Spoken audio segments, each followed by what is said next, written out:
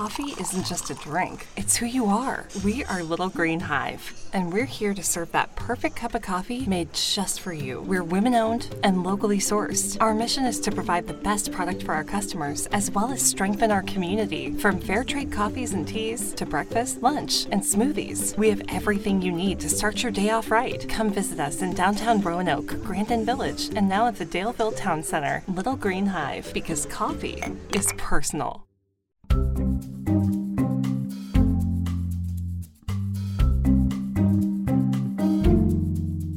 Hey, thanks so much for listening to Hometown Stories.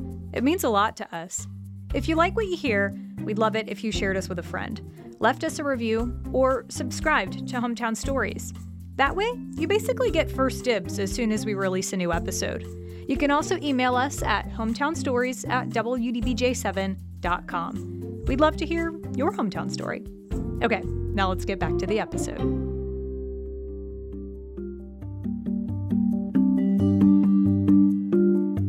Globally, COVID-19-based restrictions are easing up as case counts seem to be stabilizing. So, what will the future of this pandemic look like? What's next for us as we continue to fight back against COVID-19? Those are the questions we posed to Dr. William Petrie, a leader at the University of Virginia's Division of Infectious Diseases and International Health. You may recognize Dr. Petrie from previous episodes of Hometown Stories. This conversation originally appeared on the WDBJ7 Plus digital news desk. Dr. Petrie, thanks for joining us. Oh, Leanna, thanks for having me. Looking forward to the conversation. First of all, let's take a snapshot in time. What are we seeing globally as far as the activity of COVID-19 right now?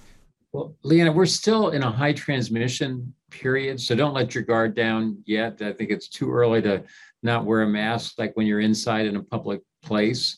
In the U.S. in the last couple of days, we've had about 100,000 cases every day of Omicron, and unfortunately, almost 2,000 deaths. But I think that on the horizon, we will be out of this pandemic phase very shortly. I would think like within weeks or as short as a month from now. You know, I'd like us to go back even farther in time, even past polio. When COVID-19 began to spread in 2020, there were a lot of comparisons to the Spanish flu of the, I guess it was 1918, 1919 period. What do you think we learned in a 100-year span? Was there anything that was learned from that time period that informed the way that we handled COVID-19? Yes, well, I think that the impact of science has been absolutely enormous for COVID-19. So, for the flu pandemic in 1919, we really didn't even know that it was a virus, and we sort of suspected that it might be transmitted in a respiratory route, and we didn't understand that a lot of people were dying not from the virus infection, but from secondary bacterial infection. So there was like a lot to learn that we now understand, and that helped us with COVID-19, understanding very early on that it was a respiratory virus, that it was spread predominantly through aerosols. So you remember like early in the pandemic, even that was like being debated, but we understand that clearly now. And the ability to so rapidly go to making a vaccine and now therapeutics, and proof that a lot of the protective public health measures that aren't terribly sexy, like wearing a mask indoors in public places, social distancing and hand washing, were effective, and effective like not only for COVID-19, but you and I were talking about polio a while back. Polio cases are at a historic low. Influenza, we saw a little bit of the influenza epidemic this year, but like way, way more modest than we had seen before all the social distancing. So I think a lot has been learned in 100 years, and gosh, a lot has been learned about COVID-19 in the last 2 years. It's really like quite astounding to me. And I do want to talk about, how we take what we learned from this pandemic and apply it to maybe if and perhaps when this will happen again in the future. But first, I want to ask, what concerns you maybe at this point with COVID? You still mentioned that we can't let our guard down just yet, that there is still still high transmission. Is there anything about, the way that COVID has been addressed or how we will continue to address it that maybe still concerns you? And then on the flip side as well, what is working well? What gives you hope? Oh, sure. So yeah, I'll start with like the glass half full first. Um, that we were not where we need to be with vaccination, and we've all heard this. Right now, we only have 25% of children 5 to 11 years of age are vaccinated. We're doing much better on the people my age, and so if you're 65 and older, it's almost 90% of Americans are vaccinated, and so that gets the glass half full. The people who are most vulnerable to this infection, the elderly, are the best protected as far as vaccination. Children, though, unfortunately, can die from this infection, can be hospitalized. And so it concerns me like that we're not seeing better vaccine uptake in the 5 to 11-year-olds. Concerns me that we don't have a vaccine yet for under age 5. But there's a lot to be very optimistic about. First of all, there's almost no one, if you do the math, who's has not either been vaccinated or has had COVID now. The latest numbers from the CDC are there's 250 million Americans have been vaccinated, which is wonderful. 80 million Americans have had COVID-19, which is terrible. And almost 1 million deaths now. So it's a very, very tragic impact. But if you add those two numbers together, and of course you can't exactly do that because there are people who have been vaccinated and had breakthrough, but 250 million vaccinated, 80 million infected, that's the population of the US right there, 330 million people. So we are at the highest levels of immunity to this infection that we've seen since the pandemic began. Through natural infection and through vaccine-mediated immunity. And so what we can anticipate is we're going to be in a honeymoon, or maybe like the eye of the hurricane situation. As long as that vaccine immunity lasts and naturally acquired immunity lasts, then we're going to drop to very, very low levels of transmission. Another thing we have working in our favor is seasonality. What we've seen in the last 2 years of the pandemic is early May into early July, we have seen like the lowest transmission even before there was a vaccine. So I think the seasonality and the high levels of immunity are going to put us into very, very low levels of transmission in the immediate future. And then the unknown is how long will immunity last? And there's indications going both ways. The antibody levels seem to be dropping. Some of the experience with the booster during the pandemic suggests like the booster may partially wear off like over a period of 4 months. So there are some unknowns, but I think like with much lower transmission levels, which I think everyone expects, we're going to be like in a hugely better position, 2 weeks, a month from now than we are today. That is certainly good news. A lot of the news that everybody I know wants to hear. I know everybody is just sick of this. But Shelley's got a question that will kind of lead me into the next point of our discussion. Shelley says, will COVID-19 go away? So Dr. Petrie, I mean, is it your belief and your understanding that we're going to just continue to live with COVID-19? Where do you see, the future of this virus headed? Well, Shelley, I think that there's the potential to completely eradicate COVID-19, but it's not going to happen anytime soon. Like, Leanna and I, when we were talking, a month or two ago about polio, the world is very, very close to eradicating polio, which is another viral infection. But that's been done through 30 years of global immunization and surveillance. So it'll be a huge effort. And so until that is done with COVID, every winter, I would expect that we're going to see COVID just like we see influenza.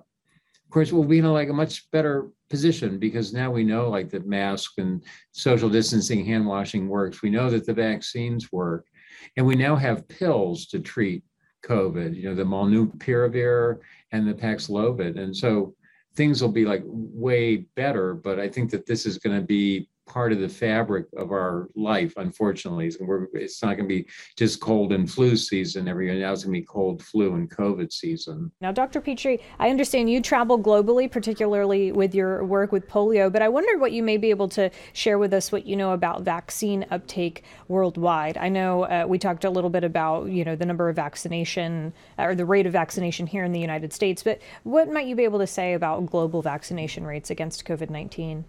Well, again, it's a glass half full. I think there's a lot of progress. A lot of it has been led by WHO. Of course, the United States has led as far as donating doses of vaccines overseas. And we're seeing local production of the vaccine, like the Serum Institute in India, which is like the world's largest vaccine producer, is making vaccine that has vaccinated most of India. So a lot of progress there. It's not at the levels that we're seeing in the US yet. And we hear this over and over again, we're all in this together, and that's like literally true, because as long as there's populations that don't have like the super high level of vaccination, then we run the risk of like the next variant showing up. We understand like that Omicron arose in Africa. Before Omicron, there was Delta that arose in India, and before Delta, there was Alpha that came up in the United Kingdom. And so it's always going to be part of the problem. It's an enlightened self-interest that we help vaccinate the world. So that leads me to ask, do you anticipate additional variants? And towards that end, we had a question from Rain who wanted to know, are we going to be able to travel? And I'll kind of take that a step further to Rain's question, talking about international travel. We've seen an uptake, but taking along this global perspective, what do you anticipate for travel and what is your expectation as far as additional variants? Sure. So Rain, I think we will see more variants. Of course, we're already seeing a variant of Omicron that's even more transmissible than the original Omicron. And it only, unfortunately, takes one person who is infected for a variant to arise. And we know that for Omicron, because that came from someone who had been chronically infected since the very beginning of the pandemic. So probably someone who had something wrong with their immune system so that they couldn't clear the virus, and it gave the virus the opportunity to mutate in that individual over months to develop what we now know as Omicron. Same thing happened with Alpha in the United Kingdom, probably a single individual. So there's always that potential for a new variant to arise. And if it has an advantage over Omicron, for example, that it's better able to evade the vaccines or naturally acquired immunity, then we'll have a problem with it. So I think clearly new variants, how important they'll be, maybe depending on like how well we're able to keep up levels of immunity with vaccination. Travel's getting easier. I was, as Leanna was alluding to, I work in Bangladesh, and so I was in Bangladesh about 3 weeks ago. And I wore one of those KN95 masks, which are like an N95, they're a little bit more comfortable. And I didn't get infected, which I wasn't too concerned about getting super sick, because being vaccinated and boosted, the vaccine works so well to keep you from being really severely ill. But I was worried about getting stranded, for an additional 10 days of quarantine if I had gotten infected. But the rules are getting easier now. And so the United Kingdom used to require that you get tested 2 days after arrival. And that's been lifted now. And so I think we're going to find it easier and easier to travel. And my advice would be like, look at the world map on the New York Times COVID webpage and sort of see like where you're going is how high is the transmission. That'll help you to kind of judge, like, do I need to be wearing a N95 mask, or am I good to eat indoors in restaurants and all the things that are fun about traveling. And then a little bit of flexibility with travel right now. So just, when I went to Bangladesh, I realized that, this might not be a week trip. This might be almost a 3-week trip. And then just, there's a little bit of planning you can do, or at least you're not caught completely unawares that that's a possibility. That's good news, and especially for those of us who have family and friends abroad, the prospect of being able to travel in an informed way is certainly appealing. when it comes to continuing to live with COVID-19, like I said at the beginning of our conversation, there was a lot of comparisons initially, say, with, we saw this 100 years ago with the Spanish influenza. The pandemic that we've experienced, in your opinion, will this happen again? Will we have, at some point, another global pandemic? Well, I think that coronaviruses have this unfortunate tendency to do this. We call it a spillover event, where it's the virus, these coronaviruses live naturally in bats. And then occasionally you're going to have the bat transmit the infection to a person, either directly or through a civet cat. And in the case of like the SARS original infections 20 years ago, or through camels with MERS like 10 years ago, and then maybe through pangolins this time. And so there's always that potential for spillover events, and coronaviruses seem to be, notorious for doing this. And so, yes, we are going to see new coronaviruses. I think that's almost certain. We'll be so much better prepared, though. I think that there's a lot of lessons learned about the importance of getting diagnostic tests out quickly, the understanding of public health measures that are effective. And the mRNA vaccines are absolutely revolutionary. They're incredible to me, like the way that those were rolled out. And healthcare too, the ability to protect healthcare providers with personal protective equipment, so that healthcare could go along unabated despite like the demands, and of course and the courageousness too, seriously, of the the hospitalists, the respiratory therapists, the nurses, who even before there was a vaccine that were providing all this care. I think we'll look back on these 2 years and say, wow, the healthcare and science really came through for us, and I think that's going to help us with the inevitable, which is that there's going to be more spillover events of coronaviruses or other infectious diseases from animals into people. So when we're talking about, the practical day-to-day living with COVID-19, you mentioned how much we have learned and how much better aware we are of the way that these viruses are transmitted. And you mentioned the seasonality as well and the tools that we have to combat them. So, taking a look at the next year, the next 2 years, if we had to kind of create a picture of what the day in and out continuing to live with COVID-19 will be, what are sort of the practical mindsets that you think everyday people, should kind of keep in mind? Well, I think number one is get vaccinated. And everybody's like sick of hearing that, but it enables you to be just so much freer. So if you are exposed to someone with COVID-19, if you're vaccinated, you don't need to go into quarantine to see whether you've gotten infected or not. There's a lot, and you don't live your life with like the possibility that you're going to get this infection and end up in a hospital. So don't forget that. That's really, really important in my mind. But I'd say that in a few weeks, it's going to be safe, like not to wear masks in the grocery store. It's going to be safe, like not to socially distance. It's going to be safe to go back to life as we remembered it. And then I think the only question is, how long will that last? Because again, we have 250 million Americans that are vaccinated. We have 90 million that have had COVID, unfortunately, and you add those two numbers, that's almost everybody. And so as long as that immunity lasts, we're going to be in a good position. And I think it remains to be seen, like whether we'll even need to have another booster or not. I know we have a couple of questions about boosters, but I want to ask you this question first, Dr. Petrie. You mentioned the advancements, the rapid advancements in the mRNA vaccines in particular, the increased production of personal protective equipment. What have been sort of the other additional ripple effects from COVID-19 and the ways that they may have influenced public health and the way that our response to the pandemic may have influenced public health and other scientific advancements? Yes. Well, First of all, we've seen this tremendous interruption in transmission of influenza and polio just through the use of personal protective measures. You know, our vaccines against polio and flu have not improved. They're both like quite good. And so just understanding that the masking and the social distancing works to prevent other infectious diseases, one thing we've learned.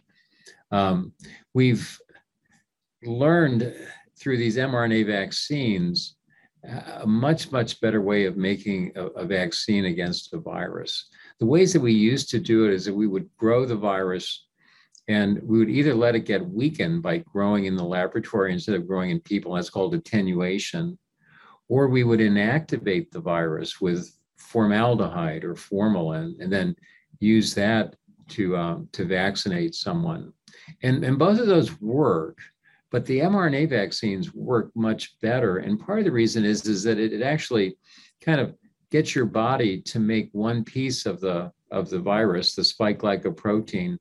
And it's the real McCoy. It looks exactly like the spike glycoprotein that the virus makes. It's not been inactivated by formalin. It's not been attenuated by growth and culture. And so you get a much more robust immune response.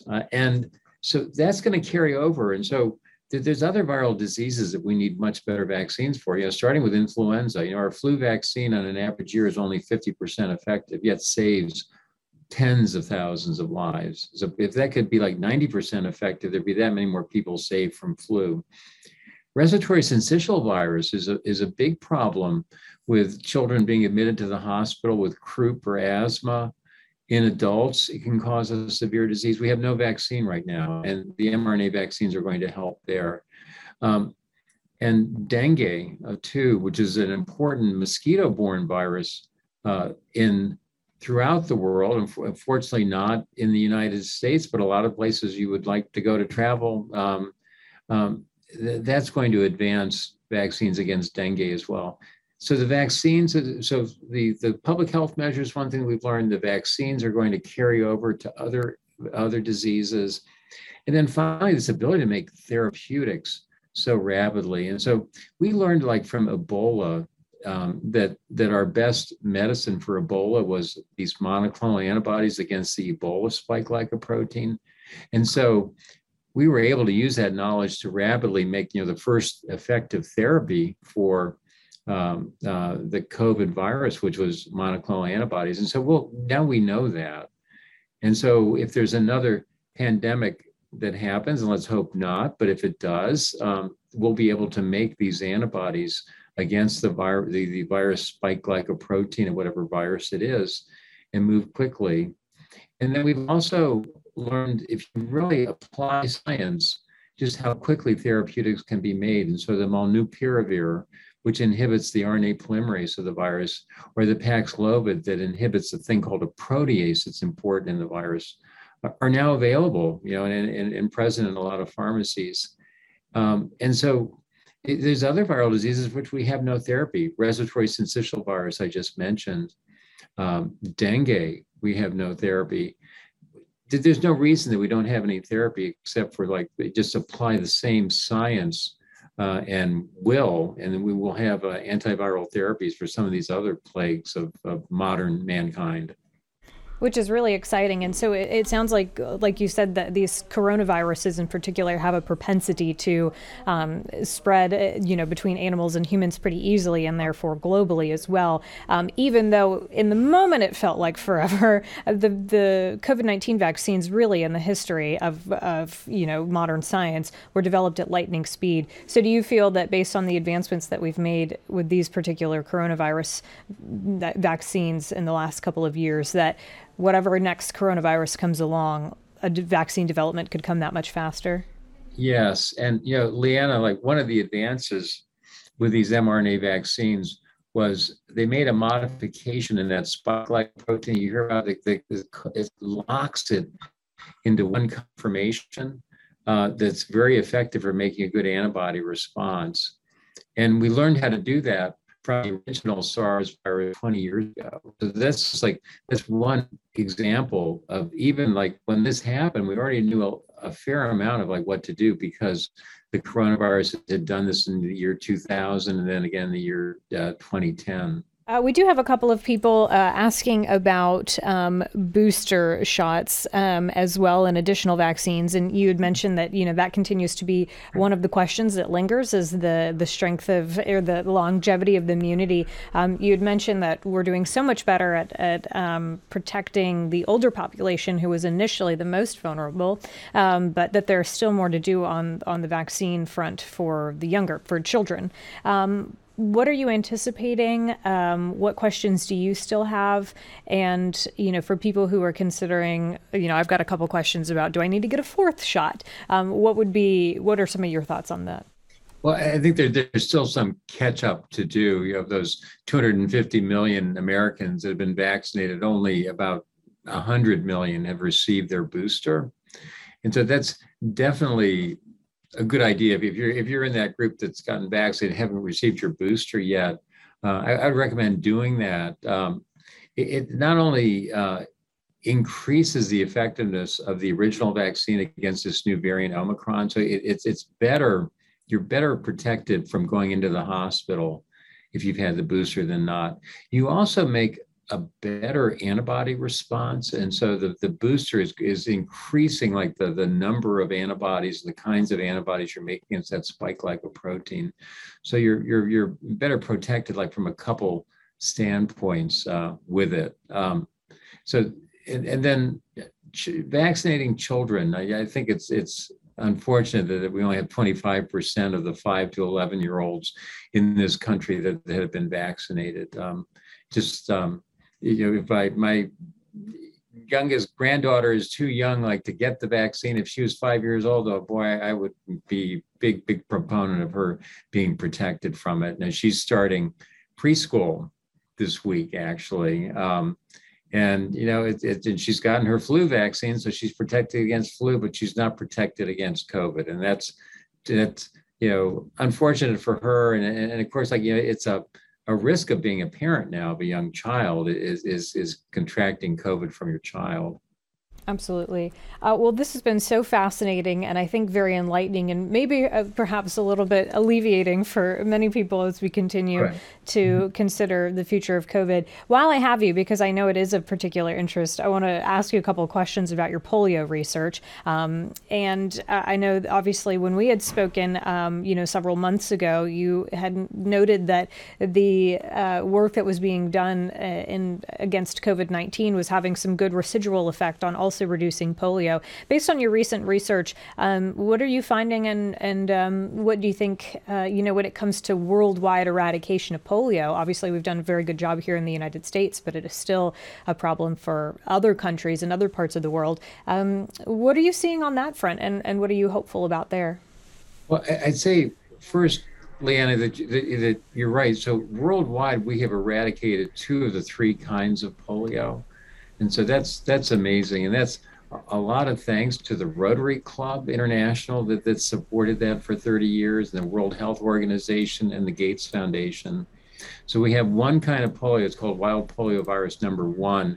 And that is endemic. That means that it's causing new infections within only 2 countries, Pakistan and Afghanistan. So that's tremendous progress. And the number of new cases that we're seeing in those 2 countries is very low. There's been only 3 or 4 infections total in the last year and a half. Although they do environmental surveillance for that, just like we do for COVID. And it's clearly that there's much more polio in the circulation in those 2 countries than children that are getting paralyzed. But that's progress. There's for 2 steps forward, there's always like 1 step backwards. And you may have seen like in Malawi in Africa was the first case of paralytic polio in the last 5 years for the entire continent, because the entire continent of Africa, just like North America and South America, is free of all 3 kinds of polio. But that case in Malawi was imported from Pakistan. And so as long as we have areas where there's some endemic transmission, there's always the risk that a traveler from that area or a visitor to that area will acquire it and bring it home. We're not there with eradication, but tremendous progress. That is some more good news that we absolutely love to hear. Dr. Petrie, so much to talk about, but is any final thoughts that you want to share, or if there's one thing that people can take away from our conversation today, what is it that you would like people to know about the future of COVID-19?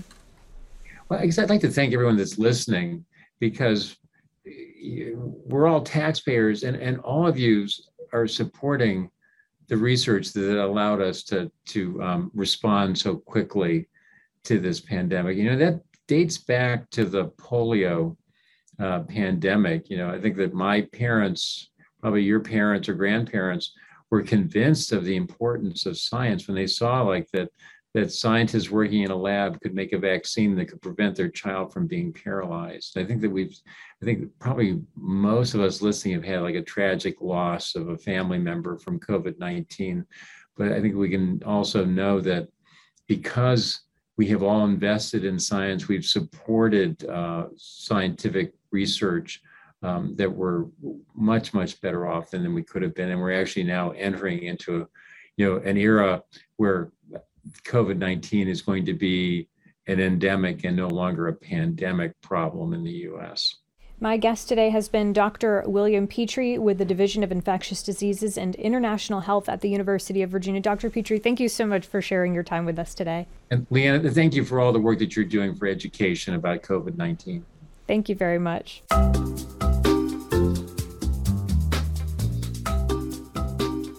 Hometown Stories is a production of WDBJ7 in Roanoke, Virginia. I'm Leanna Scacchetti. Our editor is Ben Raquelmi. We'll see you next time.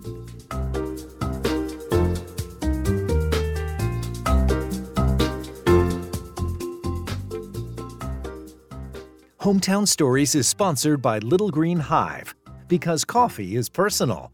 Locations in downtown Roanoke, Daleville, and Grandin.